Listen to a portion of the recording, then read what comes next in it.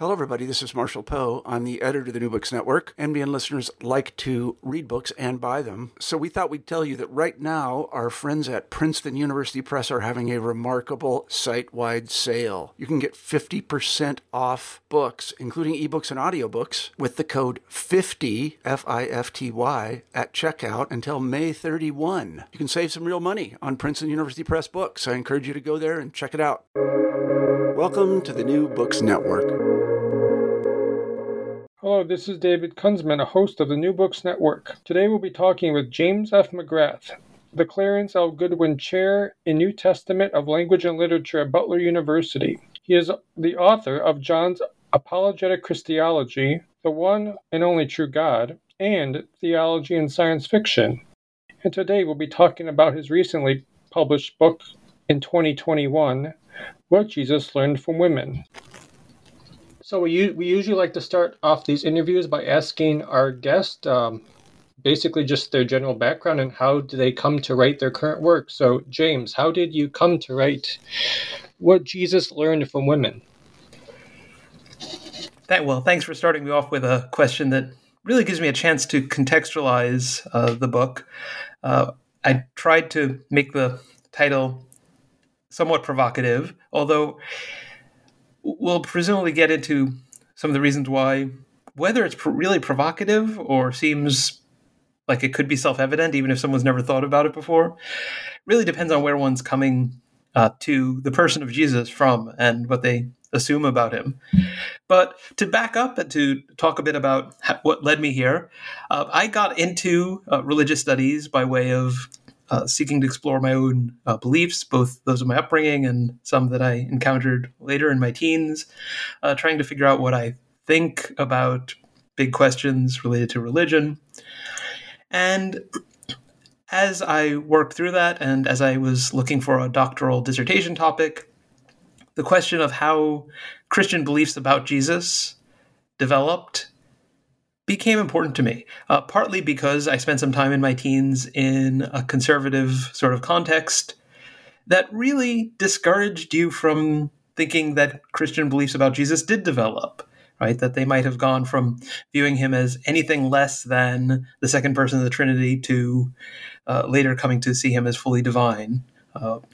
And so exploring the historical evidence for how these ideas developed was pretty central to my doctoral work. And from there, I continued to explore some of those topics, but eventually moved much more from the development of Christian beliefs about Jesus back towards the point of origin of those beliefs and matters related to the historical Jesus. And so when you put that general background together with my current work teaching at Butler University in Indianapolis, the most immediate prompt was talking with a student and brainstorming with a student who wanted to explore in an honors thesis the question of whether it was possible for her to be a Christian and a feminist at the same time. And since I'm a New Testament person, I started thinking about possible topics. And since quite a few people have tackled the question of whether women learned from Jesus, I did what I sometimes do and flipped that on its head and said, what if you looked at what Jesus might have learned from women? And she was not at all interested in doing an honors thesis on that subject. And so I put that aside, but found myself continuing to think about it and thinking, maybe that would be worth digging into. And so that's really the path that led me from where I started in New Testament study to this recent book that we're talking about, in a nutshell, as it were. So I guess getting into the book, before the beginning of each chapter, you have a little historical fiction that you've written. What was the process of, I guess, constructing that? The first part of each chapter. Yeah, well, I have dabbled in some fiction writing. One of the courses I teach is on the intersection of religion and science fiction, and so I ended up dabbling in writing some short science fiction and things like that. Enjoyed doing that when I was younger, but hadn't done much of it until I revived that interest of mine relatively recently. And as I was working on the book, there were a lot of details that I wanted to dig into, but I also really wanted this book to be accessible to a general audience. And as I thought about it, the two main options that presented themselves, one was to skimp on the details or stick everything that academics are interested in into footnotes and hide that from view, in which case it really is likely to become a book that neither academics find satisfactory nor really speaks at the level of a general audience. And so was not happy with that option, and so quickly moved towards thinking of ways to introduce chapters that get into some details, which one can skim through if they're not interested in all those details, with something that was more accessible. And I settled on trying to tell the stories, and then quickly moved towards thinking that it would be great to try to tell these stories of these encounters between Jesus and various women from the woman's perspective. And I thought that the effort to do that might help me as I thought through these stories. I want to add very quickly that I sought a lot of feedback from female scholars, female friends, women that I know through other contexts, in order to get feedback as a man trying to write these things so that I don't make a complete and utter mess of it. And the feedback that I got was very helpful, but also very encouraging. As I worked on those parts of the chapters, what I discovered is that it didn't just serve as a way of taking my historical conclusions and presenting them in a narrative format. It actually ended up testing the conclusions that I was drawing, because there were moments when I tried to tell the story based on what I understood to be going on, and I bumped up against issues. It just was very hard to tell the story that way. And that made me revisit my conclusions. Right? If this doesn't sound like a plausible encounter when you spell it out and fill in the dialogue in greater detail, fill in characters' motives, then that might be an indication that something is wrong with how we're understanding the story. And so there were several occasions when the effort to tell the story actually sent me back to my conclusions to revisit them, or got me thinking about possibilities in new ways. And so I've gone from recommending this as a way of conveying scholarly content to a general audience. I think it is worth doing just for that in and of itself. But I recommend trying to tell the story as a narrative to fellow scholars who work on history, because I think it really does put our ideas, our conclusions, to a level of rigorous testing that they're not subjected to when they're just statements of hypothesis or possibility or a list of possible facts. So I think it works both as a method and as a means of communication. And which narrative did you find the most challenging to write? And which one did you find your conclusions the most surprising after you were done with them? Yeah, and is that second question about just the chapter as a whole, or really the telling of the story? The telling of the narrative. Yeah. The one that was the most challenging, both in terms of figuring out what I thought, but also at an emotional level, was the story of a woman who's often labeled, when people talk about the biblical text, the woman caught in the act of adultery. And even that labeling of the story, that title that you'll sometimes get at the top of the page in a Bible or something like that, frames our understanding of the story in a certain way. And yet it's the woman's accusers who say that she was caught in the very act of adultery, and yet they only bring her, and they don't bring a man to be judged as well. And so there seems to be something wrong with the picture if this woman was caught in the act of adultery, because no one, please tell me if I'm wrong, but no one can commit adultery on their own. And so that got me thinking.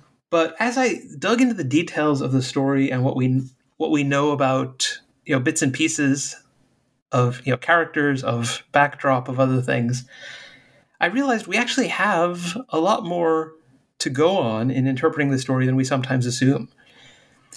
And one of the surprising conclusions that my research led me to was that this is a woman who would have been probably a betrothed virgin, right? They brought her to, when it says they brought her to Jesus, it was the Pharisees who did so. They brought her to Jesus in the temple precincts, which means that they were genuinely asking for his input. And this was not, we're about to stone her, but let's see if you go along with this, or some of the terribly anti-Semitic readings that you get sometimes in churches. The Pharisees were famous for trying to avoid the death penalty. And so there probably was, that at work more than anything else. And the question was, we have this difficult case for some reason. Why it was difficult, they didn't share explicitly, because they did want to test Jesus' ability to interpret the situation and the law. But they're testing him to see whether he can find a solution that doesn't involve putting this woman to death. And so there's clearly much more to the story, much more of the background than we're given. And yet they don't give Jesus the pieces to the puzzle, and then we as readers are left with that same conundrum. And so it becomes sort of a whodunit story. But realizing that this was an underage woman, and so that, from our perspective, whether it was an act of violence or in theoretically consensual or whatever it was, from our perspective, it would at the very least be statutory rape, right? And so viewing this woman in that way really changed my way of thinking about the story. And I found myself wrestling with, among other things, why does Jesus say towards the end, right, according to the version of the story that we have in the Gospel of John, or at least in some manuscripts of the Gospel of John, go and sin no more, right? Was he not persuaded that she was an unwilling victim? Was he just saying that according to the law, if you don't cry out and you live in the city, then you will be judged guilty and you'll be considered guilty, and so cry out, the community has now been sort of made aware of the situation, and you're going to need to rely on them. Wrestled with so many aspects of this, but the fact that this woman's story was so tragic, and yet she's been treated as a criminal, essentially. And so I found myself really just emotionally wrapped up in this woman's story in a way that I had never been, and felt myself really judged as a reader of the story in the past, having missed so much, because for the typical reader, it's all about Jesus and what he does and how clever it might be. And the woman who's at the center of the story often doesn't get the attention that she deserves.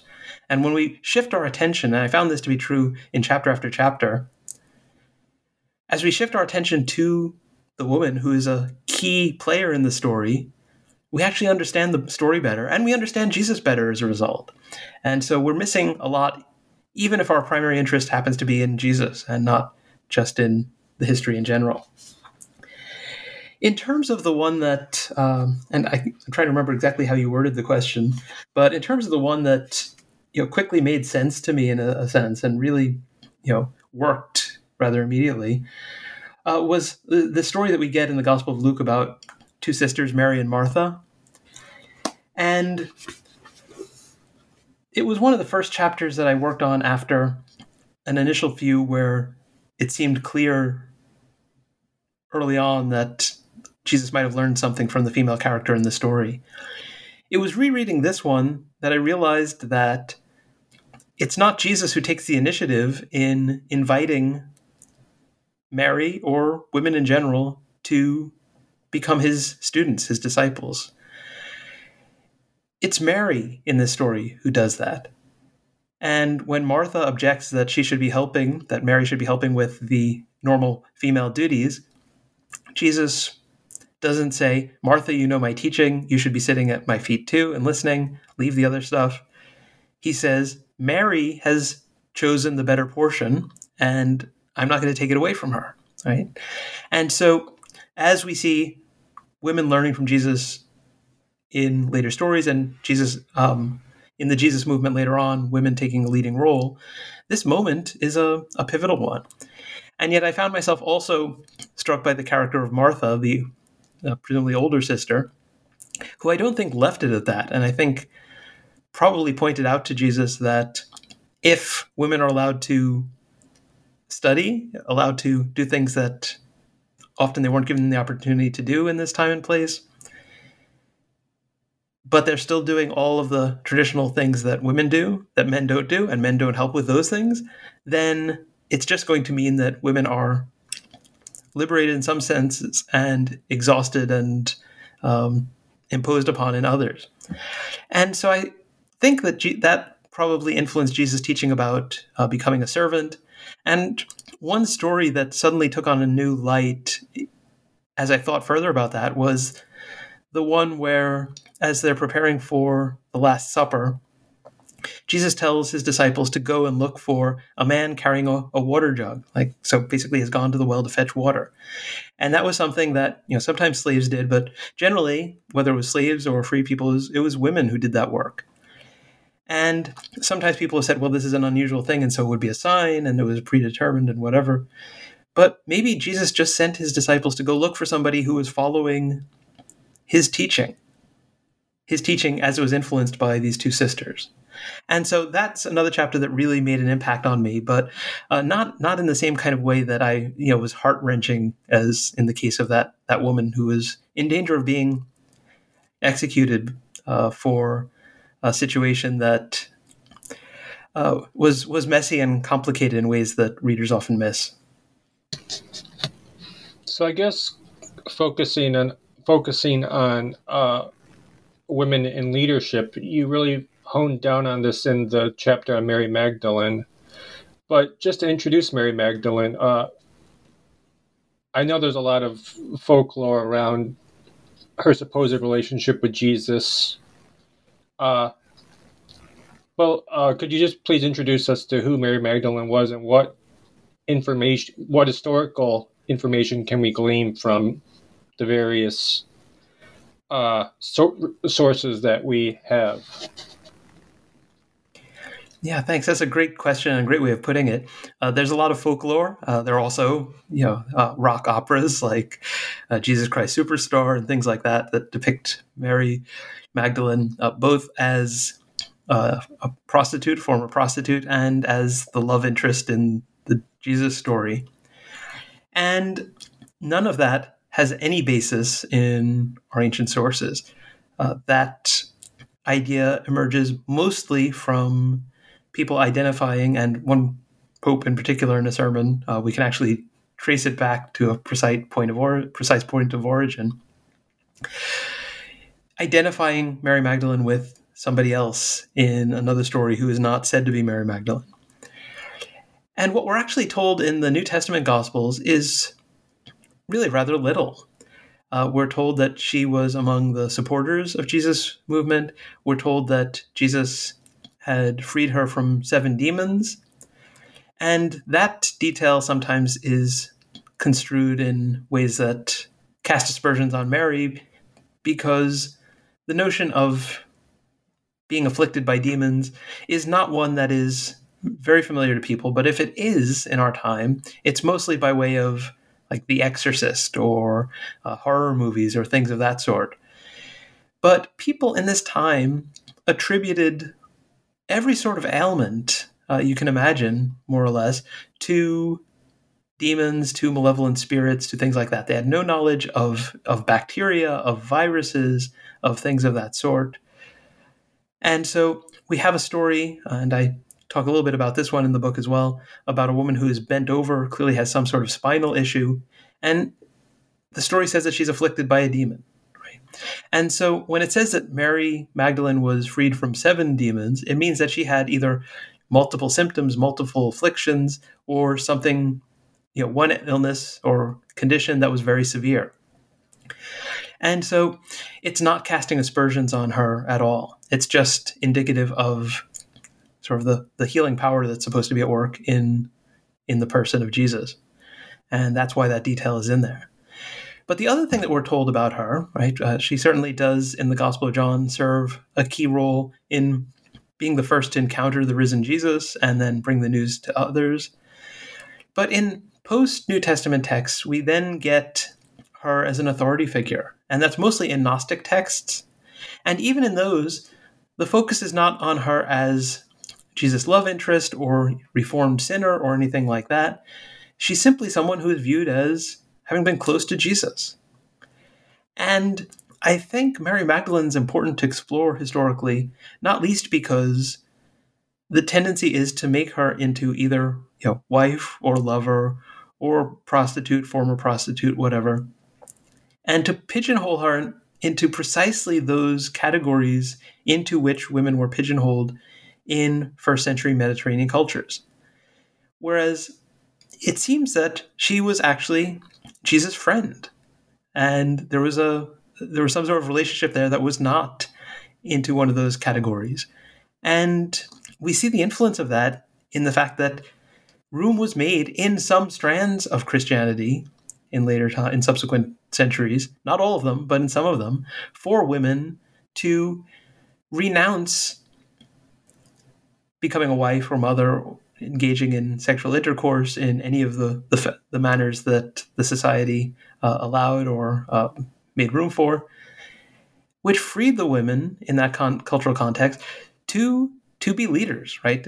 In a monastic setting in certain contexts, but sometimes as teachers and leaders in the church more generally in others. And we know about that from literature outside of the New Testament, but we also know from that same and other literature about other strands of Christianity that were not so favorable to women in leadership. And so Mary Magdalene, I think, just the fact that we're told so little about her, but that what we're told does not correspond to this folklore, is actually what makes her significant, and the role that she plays in some of this literature is so significant. I guess just focusing more on women in leadership, and I guess going from Jesus to Paul, do you think Paul is? Do you think Paul maybe learns the same lessons or inherits the same lessons that Jesus does from women, or do you think he reverts back to some sort of patriarchal norms? Yeah, great question. And answering that really depends on whether one views certain texts in the New Testament that are attributed to Paul as authentic or not. Some like those are known as the pastoral epistles, 1 Timothy, 2 Timothy, and Titus. Those letters emphasize women's submission. There's even one point where one of them says, I do not permit a woman to teach or to have authority over a man. Even those texts, I think, can be interpreted in other ways if one wishes to, because that same text, letter to Timothy says, a woman should learn. And so it may be saying that, women should not be quickly elevated into positions of leadership when women have been denied education, right? And so don't jump straight there as though becoming part of the church means that you're immediately ready to teach without any training. Women should learn, right? But possibly leaving room for a change of situation later on. And so that's still a possible interpretation. But if we take the majority scholarly view that some of those texts are not actually from Paul and just focus on the ones that scholars agree are by Paul, then we have texts like Paul's letter to the Romans, where Phoebe, who is a deacon, a leader in the church in Cenchrea, which was the port city near Corinth, one of the major churches that Paul founded, she's not just a leader in her home church, but she's also Paul's emissary bringing his letter to Rome. And so she is Paul's representative. She is his apostle, you could say, right? Because apostle just means an emissary, somebody who's sent to represent someone else. And in that final chapter of Romans, he not only commends Phoebe to the church in Rome, but also sends greetings to a whole array of other individuals, including a lot of women, who are described in ways that indicates that they too are leaders in the Christian movement in various capacities. Right? There's Priscilla and Aquila, who are always mentioned together, a husband and wife team, but she's always mentioned first. right? And then there's Andronicus and Junia under a different name or another possible name gets some attention in the book. But they're said to be not just fellow prisoners, right? So they've been involved in proclaiming the good news about Jesus and have suffered in the same ways that Paul has, but they're said to be relatives of Paul's, and also to have been in Christ before Paul was. So Paul had relatives in this movement while he was persecuting it. And that's a detail that I think often has not been explored sufficiently. So just getting back to the book a little bit more, I was really fascinated about the chapter on the Syro-Phoenician woman, and the way you characterize it is that this is the one figure that best Jesus, that Jesus actually loses an argument to. Could you please, I guess, characterize that scenario? Yeah. So that's the story that is kind of the go-to story when people talk about Jesus learning from women. They don't talk a lot about Jesus learning from women because other than that one story and the obvious example of his mother, they may not think of other stories in the same way. But this is one where Jesus' mind seems to be changed, and seems to be changed by this woman giving him a smart comeback answer in response to something that I think we have to acknowledge, however one wants to interpret it, however much one wants to sort of protect Jesus's reputation from any aspersions or things like that. Jesus insulted this woman, right? When you say that the children's food should not be given to dogs, and what you're referring to is your own people getting the benefit of his healing activity, and other people, and in particular, people who were essentially Canaanites, right? And so the historic opponents of the Israelites from the moment they got to the promised land. Even if you want to say that it's, well, these are cute puppy dogs or something like that, if you are contrasting human beings and putting some people in that category and calling others animals of any sort, however cute and cuddly, you are making an insult. And that often, troubles people, right, who struggle to do justice to the thing that my book is really trying to explore through this lens, which is the humanity of Jesus, right, which even the historic Orthodox creeds affirm, but in practice, people have found it very difficult to do justice to that. And so this woman comes up with a clever comeback. And I think it's clever on multiple levels, right?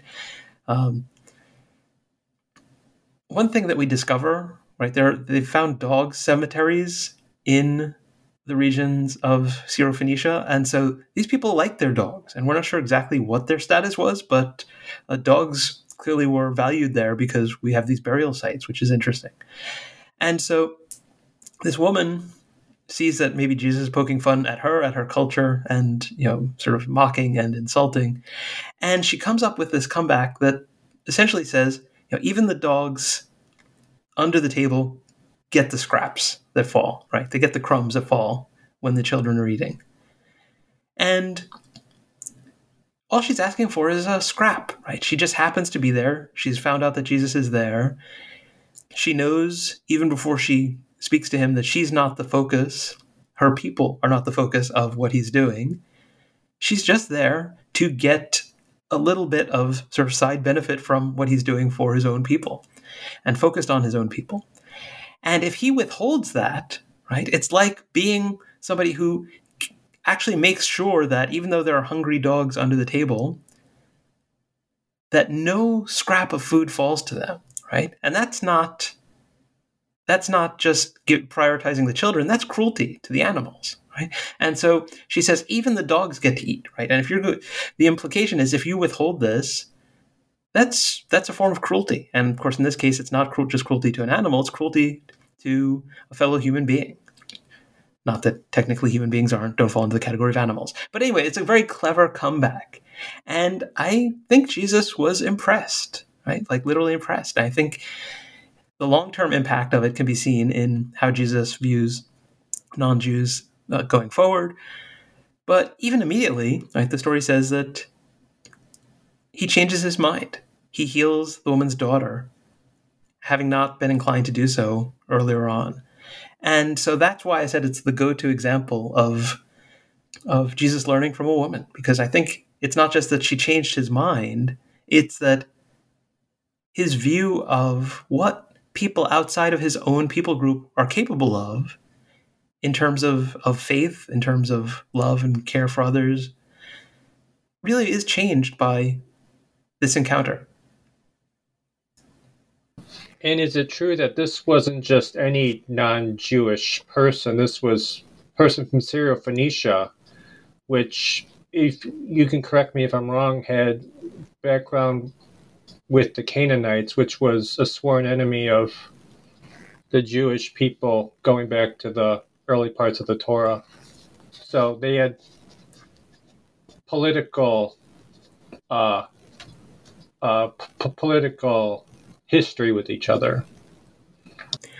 Yes, absolutely. So on the one hand, really Phoenicia is not a distinct region, except for maybe some geographical convenience. People come up with this term, but these are just some of the more powerful Canaanite city-states and the ones that actually were involved in seafaring, and so actually do spread their culture around the Mediterranean in important ways as well.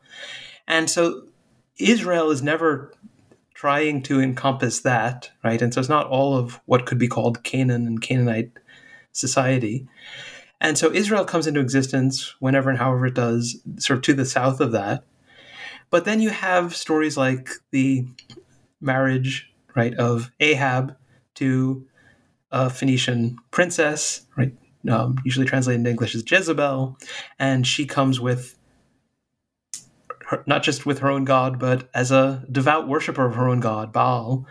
And there's these famous stories of Elijah the prophet standing up to that and trying to prevent this worship from catching on among his own people and things of that sort.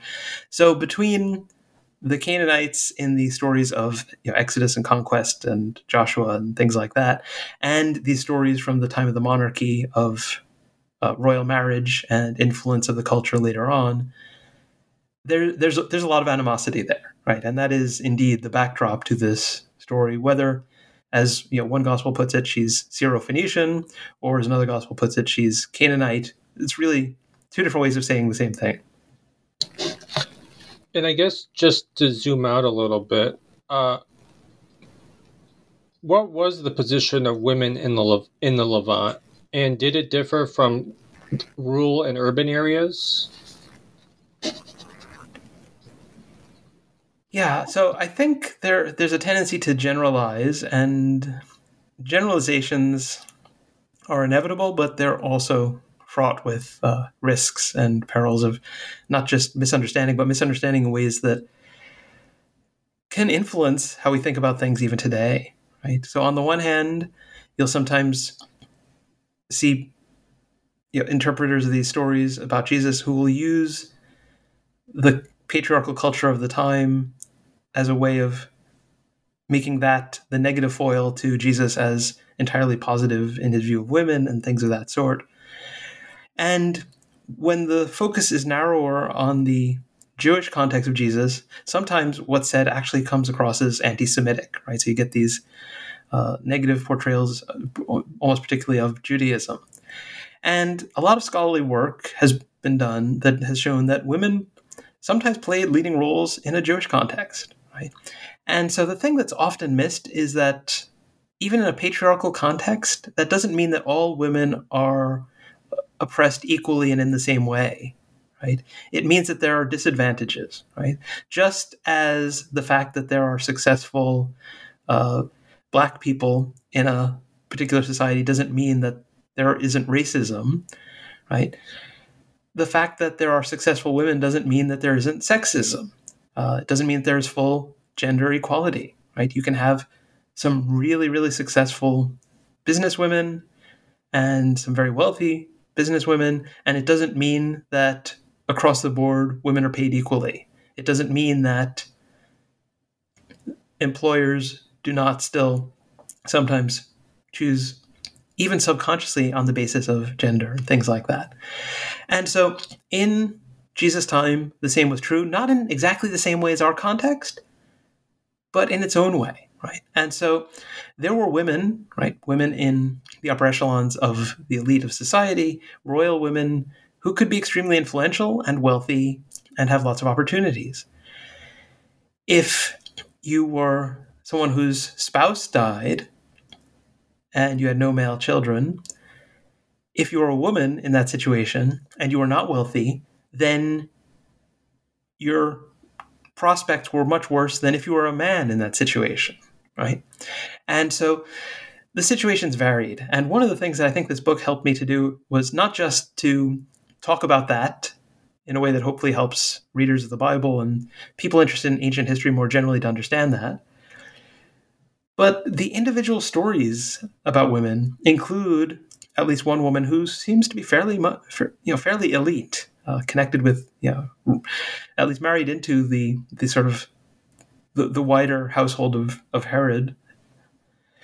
And you have the very poor, right? And you have people who seem to own their home, even if it's not clear who the head of household is and things like that. And so there's variety. And oftentimes when you get these soundbite things in sermons or in popular presentations, that nuance and that diversity can get lost. And so I think that those are the things that I think are most important to note. And they help us to think about our own context as well, right? Because one reaction to reading ancient literature or literature from another context where there may be more extensive patriarchy, there may be greater restrictions on women in at least certain regards. One response that's very common is to say, well, thank goodness I don't live in that time or I don't live in that place, and to just think positively about one's own context. And yet, in our own context, there are inequities and issues that people looking back with the kind of hindsight that we can bring to ancient societies or to different societies may judge us for just as harshly as we are sometimes inclined to judge ancient people. So I guess my next question is, what do you hope that this work opens up in terms of the study of early Christianity? Yeah, well, thank you. I hope that the book will have an influence both on how people think about the implications of early Christian literature for topics like women in ministry and things like that, gender equity in marriage and in society. I also hope it will lead people to think differently about Jesus. One of the reactions that I anticipated, and to a large extent I sidestepped getting into some of these things because they are just full of landmines, theological landmines for people who are concerned about these things and getting their doctrines about Jesus right. But one reaction that you get just to the title of the book, and I've had people say that just based on the title alone, is Jesus couldn't have learned anything from women or from anyone. He was God. And that is, in fact, a denial of the classic Orthodox position, right? And I'm not saying that, I'm not advocating as far as historical research is concerned that one needs to be Orthodox and subscribe to creeds. But most of the people who are trying to defend Jesus from people who view him in other ways that they find unacceptable think of themselves as defending orthodoxy. And yet what was defined as orthodoxy was that Jesus is fully human as well as fully divine. And whether it's possible to say those two things at the same time is a difficulty that Christian theologians have wrestled with ever since they first tried to formulate it in those terms. But if you say that Jesus didn't learn, even from his mother, you are denying he was a human being. And while very few Christians in our time and very few thinkers in our time would go there in theory, in practice, they essentially seem to be happy to say something along those lines. And so I'm hoping that by highlighting the obviousness that if Jesus was human, he learned from his mother, by looking at the evidence that Jesus learned from other women as well, by highlighting that the Gospel of Luke explicitly tells us that Jesus grew in wisdom, which means he learned, it will actually lead people to think differently about Jesus. Not necessarily in ways that are incompatible with historic orthodoxy, if that's important to them, but in ways that I hope will get them to see that they've taken two things that historically Christians have said about Jesus and allowed one of them, this idea of him as divine, or as one through whom we encounter the divine, and allowed that to overshadow his humanity to the point that it's denied in practice, even when it's not denied in theory. And I think that leads to or reinforces some very negative views of human existence and of what it means to be human, among other things. And so has real implications of a practical sort, and not just doesn't just affect what you might put in a creed or a doctrinal statement. So I think that's all the time we have for today. But before we go, James, are you working on anything in the future? Any future projects? Yes. So in one interview I did about the book, What Jesus Learned from Women, the interviewer asked me at the end, so what's next? What Jesus learned from men? And I had to laugh because the next project that I was hoping to move on to once I finished a few things that were already in process was to look at the figure of John the Baptist.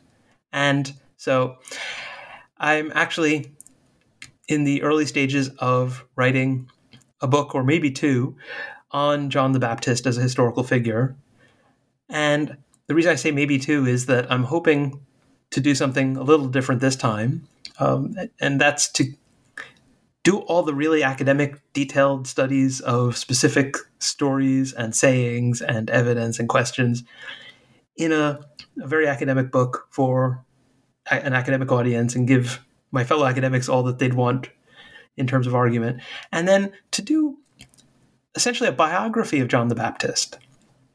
And there hasn't really been one of those in any meaningful sense, right? There have been some really, really great and important books on John the Baptist, but nothing that I'd really consider a biography, because we have such little evidence to go on. But I think we have more to go on than we sometimes realize.